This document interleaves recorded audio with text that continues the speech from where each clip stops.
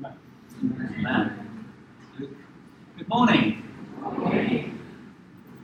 Isn't it great that they play classical music on the tube stations? You noticed that? How many of you noticed that? Some of you haven't noticed that at all, yeah? Some tube stations, they play classical music. And I used to think, well, that's really nice, I wonder why they do that. Well, apparently a few years ago they did an experiment in Canada, and they decided to play classical music in public places to see if it would reduce the antisocial behaviour in those places. And it did. And so they repeated the experiment in Tyne and Wear in this country, in the metro system there. Something from that direction. And the same thing happened. And so they decided to repeat that across all the tube system in London as well. So this appeared in the Guardian newspaper in 2008, so it goes back a little way. It says this: classical music has been part of Vauxhall Station's way of life for some time, but now it's been announced that Transport for London's scheme to reduce crime and antisocial behaviour has been so effective that it's been extended to 40 locations across the network. Elm Park on the District Line became the first tube station to try it in 2003, a place where there was such a gang problem that train drivers were afraid to stop there. Within 18 months, robberies were cut by 33%, assaults on staff by 25%, and vandalism by 37%, as the voice of Pavarotti made troublemakers scarper. Theories vary as to why it works, but as for the rest of us, when TfL did a survey of 700 commuters, they overwhelmingly agreed that hearing classical music made them feel happy, less stressed, and relaxed. Well, music has an impact on our lives, doesn't it? It can stir emotions, it can help us, it can calm us, it can stir up emotions as well in different ways. We all love music. There is something about music which helps us to connect with something else, maybe more of a spiritual side of our lives. And in a moment we're going to be looking at a story in the Old Testament that relates very much to that, the way that music, particularly worship music, has an impact on our lives. We are in a sermon series called Worship and War, and we'll be looking at the life of David and some of the moments in his life in which he wrote psalms connected to those particular moments in his life. And we'll be exploring different psalms as we go through. But today I want to continue to lay a foundation for this particular series. Steph kicked it off last week with the story about the prophet Samuel coming to Bethlehem. And Samuel comes to Bethlehem and seeks out Jesse and his sons. And you'll remember the story, well-known story. And he is there to anoint the next king of Israel. And so Jesse presents all his sons to him. And it's none of those sons. God says, no, it's none of these sons. So Samuel has to ask, is there another son? And Jesse said, well, there's the son who's out in the fields looking after the sheep. And the prophet says, we'll wait. We won't do anything else until he arrives. And when he arrives, Samuel hears from God, this is the man you're to anoint, David. And so David, from that point onwards, is filled with the Spirit, is anointed in front of his brothers, which would have been very meaningful. They would have known that meant at some point he would become king of Israel. But at that precise moment, Saul is the king of Israel. He was their first king. The people were desperate to have a king, and so Samuel finally anoints Saul, and Saul leads them. He starts well. But there comes a point where Samuel says to Saul, when you get to Gilgal, a place called Gilgal, you need to wait for me. Wait for me 7 days. And then I will come and I will offer the sacrifices, and then you can continue in your battle against the Philistines. And so the point came where, having started really well, Saul gets to Gilgal, and he's got his army there, and then the Philistines are gathering, and he waits 7 days for Samuel to arrive. but his army are getting a little bit nervous, and some of them are starting to drift away. And so Saul panics, and he decides that when he gets to the seventh day, he will offer the sacrifice. He won't wait for Samuel. He'll offer the sacrifice just to try and reassure his men. And then Samuel does turn up later on, and he says, look, what have you done? And Saul says, well, I've sacrificed because the men were getting nervous. And Samuel says, you didn't do well. Because you've stepped into the role of the prophet. You're the king. That's you have authority there, but you've stepped into this place where you shouldn't have been. You shouldn't have been doing the sacrifice. And he says, God will take away the kingdom from you and your family line and give it to somebody else. So from that point onwards, Samuel's looking for the next king, and he finally comes to Bethlehem, anoints David, and David is filled with the Spirit. That's the background to this story. And we're going to look at 1 Samuel 16 in a moment and look at the next section, which is verse 13 to 23. So we'll continue with the story of what happened with David after that time when he was anointed by Samuel. Now, whenever we come to the Old Testament, we need to remember that the Old Testament points us towards Jesus, points us towards the New Testament, and the life of David in particular points us towards Jesus. He is, if you like, he foreshadows Jesus, he prefigures Jesus in so many ways. So as we go through this series, there'll be moments where we'll be able to connect the life of David to the life of Jesus.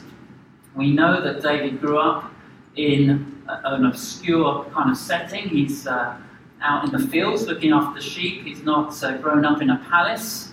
Very similar to Jesus. He grew up in obscurity. We know that he was a shepherd, David, and that Jesus describes himself as the good shepherd. So Jesus is sort of how much more Jesus is of this model David is presenting to us. He's pointing constantly towards Jesus. David is anointed for kingship. Jesus is the King of Kings. David is filled with the Spirit ongoingly from this point onwards when Samuel comes to him. Jesus is the man God, full of the Holy Spirit and in tune with the Holy Spirit. So in many ways, David points us towards Jesus, and we'll keep seeing that as we go through the series. So let's read 1 Samuel 16, verse 13 through to verse 23. So Samuel took the horn of oil and anointed him in the presence of his brothers. And from that day on, the Spirit of the Lord came powerfully upon David. Samuel then went to Ramah. Now the Spirit of the Lord had departed from Saul, and an evil spirit from the Lord tormented him. Saul's attendants said to him, "See, an evil spirit from God is tormenting you. Let our Lord command his servants here to search for someone who can play the lyre. He will play when the evil spirit from God comes on you, and you will feel better." So Saul said to his attendants, "Find someone who plays well and bring him to me." One of the servants answered, "I have seen a son of Jesse of Bethlehem who knows how to play the lyre. He is a brave man and a warrior. He speaks well and is a fine-looking man, and the Lord is with him." Then Saul sent messengers to Jesse and said, "Send me your son David, who is with the sheep." So Jesse took a donkey loaded with bread, a skin of wine, and a young goat, and sent them to his son David to Saul. David came to Saul and entered his service, and Saul liked him very much, and David became one of his armor-bearers. Then Saul sent word to Jesse, saying, "Allow David to remain in my service, for I am pleased with him." Whenever the Spirit from God came on Saul, David would take up his lyre and play. Then relief would come to Saul, he would feel better, and the evil spirit would leave him. I just want to make a few comments on the story I've just read, and then we'll go on from there to look at this theme of worship and war. In 1 Samuel 16:13 it says that the prophet Samuel anointed David, and the Spirit of the Lord came upon him with great power. And then in the very next verse, verse 14, we read that the Spirit of the Lord departed from Saul. The person that's written this text has done this deliberately. It's shown that David is now the one who is filled with the Spirit, and Saul is the one who has lost the Spirit. And so from this point onwards, David is increasing and Saul is diminishing. It's going to be many years before David becomes king of Israel, but you can see from this point onwards that David is rising and rising and rising in his power, and Saul is gradually losing his power. And it's all to do with the anointing of the Holy Spirit on David. And Saul, unfortunately, hasn't repented of what he's done and has held on to this jealousy, which increases in his life. And so he diminishes. Verse 14 also talks about an evil spirit sent from God, which for us reading it sort of feels a little bit confusing. Surely God doesn't send evil spirits. But you have to understand that in the Old Testament, the writers just viewed God as being over everything, which of course he is. And so the way they would write is just that they would say everything's from God. And so what this text means is that God allows this evil spirit to come upon Saul ultimately to fulfill God's purposes. But that this evil spirit is under God's control, that the spirit operates within divinely determined boundaries. So that's just the way the writers of the Old Testament would have viewed it and written it. And you'll find other examples in the Old Testament as well that seem to suggest that God sends something evil. But their understanding is it's all under God's sovereignty.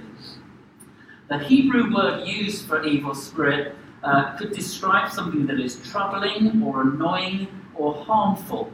And as you look through the story of Saul, you find that he has these dark moods that come upon him every so often, the jealousy that we see as well, and depression comes upon him. But there was clearly also some sort of spiritual element in all of this.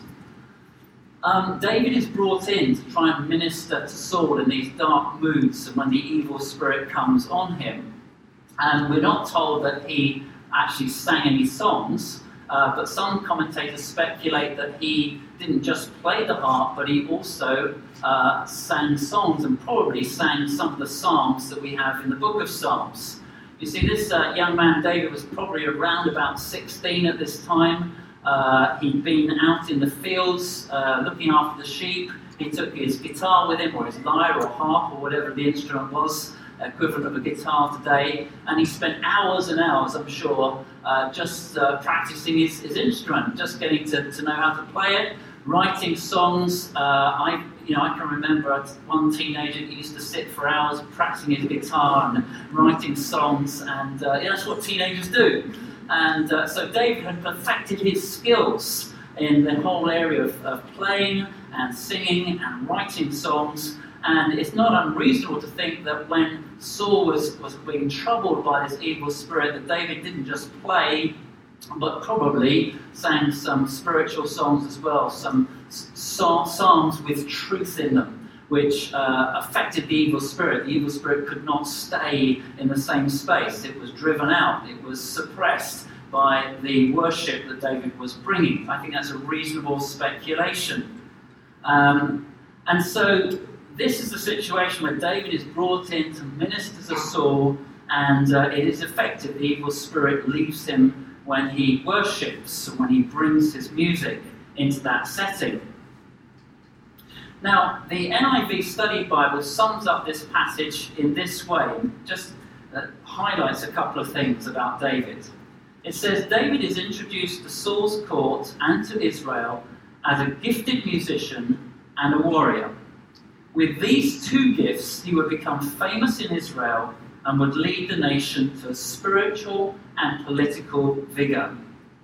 So the theme of worship and war is neatly combined in the character of David. He is a man after God's own heart. He knows how to worship. He's developed a relationship with God over those young years. but he's also a man who can fight. He is known as somebody that can ward off bears and fight lions. He talks about that in chapter 17 of 1 Samuel. So he's a warrior, but he's also a worshipper. He is a skillful musician and a spirit-filled person. So he is skilled and he's filled, the two things.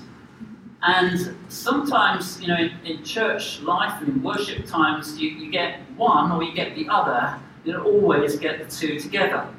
And it's important that when we come to worship, we have musicians and singers that are skilled, but also filled with the Holy Spirit as they help to lead others in worship. Verse 17 says, Saul says, find someone who plays well. It's not enough just to be spirit-filled, you have to have some musical ability. Now in some churches there is very little musical ability because they just don't have people in the church that have got a lot of musical ability, and that's a challenge. I think in this church we have an abundant riches of people with musical ability, and I just want to say thank you to all of you who serve us week after week, singing or playing and just bringing all that skill to us to help us in worship. There are churches up and down this country who would love to have one of the Revelation Church musicians to help them in worship on Sunday, just one. They would be so thrilled. We have an abundance of riches, let's not take it for granted. But what happens in some churches is that people who are filled with the Holy Spirit and feel they've got a prophetic gift, and they may well have that, also feel called to lead worship. But they can't necessarily sing in tune or stay in time, so that's a problem. And so they're filled, but they're not skilled. Okay, now I want to say about this church, we have both, and we're very blessed in that. But Saul is looking for somebody who can play well. This is a musician who's going to serve in the king's palace. This has got to be excellent. It can't just be somebody who's having a go that knows three chords and can string them together a bit. David knew how to play. And so when we come to worship the king, when we're in the king's presence, we want to give the best we can give. And so that skill is important. Verse 18 says, the servant says, I've seen a son of Jesse of Bethlehem who knows how to play the lyre. It's interesting that even though David was, I guess, out with the sheep so much and was out there and nobody really knew he was out there, the word had got out that this guy could play. He was a skillful musician. He knows how to play the lyre. The servant felt confident to recommend David to Saul. And so Saul says, well, let's bring him in and let's hope he can help me. And so David has built up his skill set over the years as a young man, and he is now being brought in. This is God's plan to bring him into the palace and to put him in a position where he actually can serve and then ultimately become king. So sometimes you get people that are very gifted in terms of spirit, they're very spirit-filled, not necessarily skilled in music. I'm always a bit surprised. I went to a conference once, a large conference in London, a Christian conference, and typically you've got a big platform, thousands of people there, big band on the stage, and 3 people leading the worship, all singing and all playing guitar. And I was in the front row, and I remember looking up, I was trying to worship, but looking up and realising that these 3 guitarists could only play in the key of G. Seriously. They knew G, C, D, E minor, A minor, and if they got really ambitious, they went for B minor. But basically they played in one key, and then when the key changed, they put the capo on the guitar so they could play the same chords but further up the fretboard, playing in a different key. If that gets too technical for you, I'm sorry, but they were just basically able to play in one key. Now they got away with it because they got a really fantastic band behind them that could really play, but I was kind of a bit shocked that they got these people that they were obviously spirit-filled people and they were leading worship well, but they weren't that skilled. And so it was kind of a shame, but the band were very skilled, so it was okay. But we need both. We need the filled and the skilled, and many churches obviously struggle to get that combination. So David is a man who's full of the Spirit, and it says actually in verse 13 that he is filled on that occasion, and it sounds as if the Spirit came on him powerfully from that day. So it sounds as if the Spirit was continually coming on him. So often, most of the time in the Old Testament, the Spirit came on people for a specific reason, for a specific occasion. But with David, he seems to retain that blessing of the Spirit being on him. And it says in verse 18, the Lord is with him. So David was full of the Spirit. He was a skillful musician. He was clearly being blessed by God and used by God. But being filled with the Spirit isn't just a requirement for the people that sort of help to lead the worship. It's a requirement for all of us as we come to worship, because we're all worshippers. And so we shouldn't be complacent about that. When we come to worship, we should be ready to move into worship, make a contribution, be willing to be open to the Holy Spirit to lead us and to fill us and continue to fill us. In Ephesians 5:18, it talks about, it says, do not be drunk on wine, which leads to debauchery, but be filled with the Holy Spirit. And that word is continuous present tense. It's go on being filled with the Holy Spirit. It's not that we have one experience in our lives and the Spirit comes on us and that's the end of it, but it's an ongoing filling of the Holy Spirit. So much like David, we need to keep coming back and receiving more of the Spirit, and receiving the Holy Spirit, not just for worship times, but for every aspect of our lives. Because we need the Holy Spirit's help in our family lives. We need the Holy Spirit's help when we go to work and trying to make decisions, trying to work out how to tackle a project, how to relate to a work colleague. There are all sorts of situations in which we need to be constantly filled with the Holy Spirit in order to serve and to work and to live the best way that we can. And so like that picture in Psalm 1 when you've got the tree by the river, by the streams, we need to be planted firmly by the flow of the Holy Spirit, constantly drawing for the Holy Spirit and bearing fruit in our lives. So David was a worshipper, but we also learn from verse 18 that he was a warrior. I think we hear a lot about worship. We have lots of worship albums. We have lots of worship resources on YouTube and other online resources. We have conferences, things like David's Tent. There's all sorts of stuff around worship. So, people are interested in worship. They're benefiting from the worship songs that are out there. But I wonder about the warrior side, whether as a British church we're perhaps quite so good as the spiritual warfare side. Maybe we need to recognise that we're engaged not now in physical battles as in David's time, but we are engaged in a spiritual battle, in spiritual warfare. And maybe we need to learn more, I'm sure we need to learn more about how to do that, about how to contend for the gospel, how to fight in prayer for things, how to fight the good fight in our lives, as the old hymn put it, fight the good fight. In all sorts of ways, there is a battle going on for us so we can continue to make progress. And so the worship songs encourage us and they help us to focus on God, but there's also this whole area of warfare which we're engaged in as well.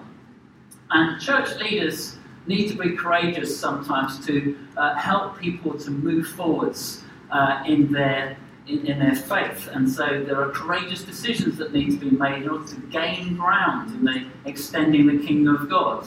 There are courageous decisions that need to be made in terms of church planting and encouraging congregations to battle in prayer and to keep seeking God, and keep preaching the gospel and to share the gospel.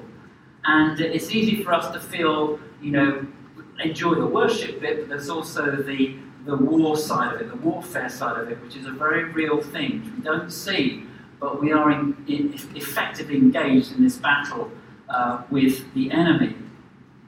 The good thing is that worship and warfare go together, and actually when we worship, there is something that is happening in the heavenly places, which is also to do with pushing back the enemy. And so throughout the Old Testament, you see this link between worship and war throughout Israel's history. Let me give you some examples. So every time Israel went into battle, they would generally, as you read through the Old Testament, they would generally offer sacrifices. The priests would offer sacrifices before they went into battle, because effectively they wanted God to be with them in the battle and therefore have victory over the enemy. Israel wasn't alone in that. All the nations would have called on their gods before they went into battle to try and get favour from their gods so that they could win the battle. But that was a pattern where you saw worship connected with war. When Joshua was at the walls of Jericho, and they walked around the walls of Jericho so many times, but there were trumpet players involved in that. There were people involved in bringing praise and worship to God as they went round the walls of Jericho. So again, worship precedes victory. But then one of the best examples of this is probably found in 2 Chronicles 20 in the time of King Jehoshaphat. And I'm sure you're all very familiar with this story and King Jehoshaphat, but just in case you aren't, we're going to read 2 Chronicles 20, 21 to 26, which talks about a time when worship and war very much flowed together. After consulting with the people, the king, Jehoshaphat, ordered some musicians to put on the robes they wore on sacred occasions and to march ahead of the army singing, "Praise the Lord, his love is eternal." When they began to sing, the Lord threw the invading armies into a panic. The Ammonites and the Moabites attacked the Edomite army and completely destroyed it. And then they turned on each other in savage fighting. When the Judean army reached a tower that was in the desert, they looked towards the enemy and saw that they were all lying on the ground dead. Not one had escaped. Jehoshaphat and his troops moved in to take the loot. They spent 3 days gathering the loot, but there was so much they could not take everything. On the 4th day they assembled in Berakah Valley and praised the Lord for all he had done. Now, if you were in the worship band or in the choir that day, you would have felt a little bit nervous about going out ahead of the army. I mean, you might have been happier to be behind the army so the army could kill the enemies and you could come through and sort of praise the Lord, God's given us victory. But on this occasion, they get to go first. And so they're out there ahead of the army, I should think very nervously, praising the Lord. But when they get to the enemy, they find the enemy have destroyed one another. God has gone ahead and destroyed this enemy. Now, this story is just a wonderful example of the way that worship and warfare kind of work together. John Piper says, "From this story, I would draw out the following exhortation. Spiritual worship and spiritual warfare should be carried out with singing. In verse 21, when the people went out to meet the enemy, the choir went before them with songs of victory." And even more than that, I think the writer wants us to learn from verse 22 that the enemies of God are thrown into confusion by the songs of God's people. Or, to put it another way, God has appointed the use of spiritual songs as an effective weapon against his arch enemy, Satan. There is something very powerful that happens in the heavenly realms when we come to worship. Whether we're worshipping here on a Sunday or in a small group or wherever we are, worshipping even by ourselves, yes, of course, we're connecting with God. We are drawing close to him and we are ministering to him and he's responding to us and we're coming into the presence of God. But there's something else going on as well. As we sing worship songs, as we sing words of truth, there is something going on in the heavenly realms which we don't see, don't fully understand, but the enemy is being driven back every time we worship. That's the reality. That's what this story teaches us. And we can be confident that we can take more ground in terms of extending the kingdom, and part of that will be because we are a worshipping people. We're a people that are gathering regularly, meeting with God, feeling and experiencing the power of the Holy Spirit, but equally, at the same time, the enemy is being pushed back. It's part of our spiritual warfare. Piper goes on to tell an interesting story about the role of worship in spiritual warfare. He says, 4 years ago, I was called late one night to come to an apartment where supposedly there was a demon-possessed woman. I called Tom Stella, and we went together while our wives prayed at home. What we found was a woman held in a room by some young Christian women who were intent on seeing the demon driven out of this woman. For about 2 hours, I talked to her and read the scriptures and prayed prayers of deliverance. She became increasingly violent, knocking the Bible out of my hand and grabbing the prayer sheets and shoving me. At one point, about 1 o'clock in the morning, when the conflict rose to a fever pitch between the Word of God and the satanic force in this woman, someone in the group began to sing. It was one of our familiar worship songs. We sang it again and again, and the Lord gave us new words for it each time. The effect on her was dramatic. She began to tremble and threaten us if we didn't stop. Then she threw herself on the floor and screamed for Satan not to leave her. She went into convulsions and then went limp. And when she came to, she remembered nothing of what had happened and was willing to read scripture and pray. When we worship, there is something going on in those heavenly realms which we cannot see, but is very real. As we progress in this series, we're going to connect with different psalms at key moments in David's life. We're going to get an insight into his thinking and his perspective. We'll walk with him through episodes of sadness and madness, vexation and victory, relief and revenge, sin and trauma, and we'll see how he processes everything and experiences everything and yet remains anchored in God's love. In all the battles and the scrapes and the disappointments and the frustrations he goes through, we're going to see a deep, robust faith that sustains him in the worst times. We'll share with him in the high points and the low points, the rejoicing and the suffering. The Psalms offer us real feelings and real struggles that I think all of us can relate to, and it will give us reference points for our own journey with God. Listen, if you want to be a worshipper like David, you have to know the Lord. You have to know him. You can't be a worshipper. You can sing worship songs, but you can't be a true worshipper unless you have a relationship with Jesus. And so, if you're here today and you're not sure quite where you stand with God, you're not sure whether you are a follower, you're interested, you'd like to know more about becoming a Christian or what that means, I want to urge you to talk to somebody that you know is a believer, maybe to myself or somebody here at the front, somebody who knows part of the church, and say, how do I make that personal connection with Jesus? Jesus has died on the cross for every one of us to make that possible, so that we can have a personal relationship with him. And if you want to truly worship Jesus, if you want to truly know the power of the Holy Spirit in your life, if you want to know the fruit of the Holy Spirit in your life, then you've got to start by knowing him.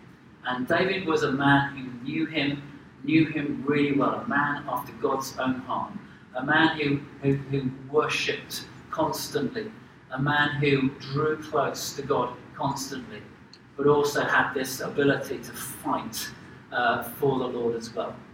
And so we're going to discover more and more about him as we go through the series.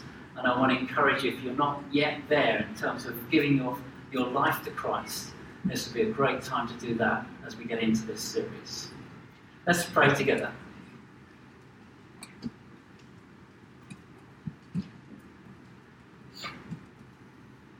Lord, I want to thank you so much that you give us stories in the Old Testament about real people who have real struggles and battles in their lives.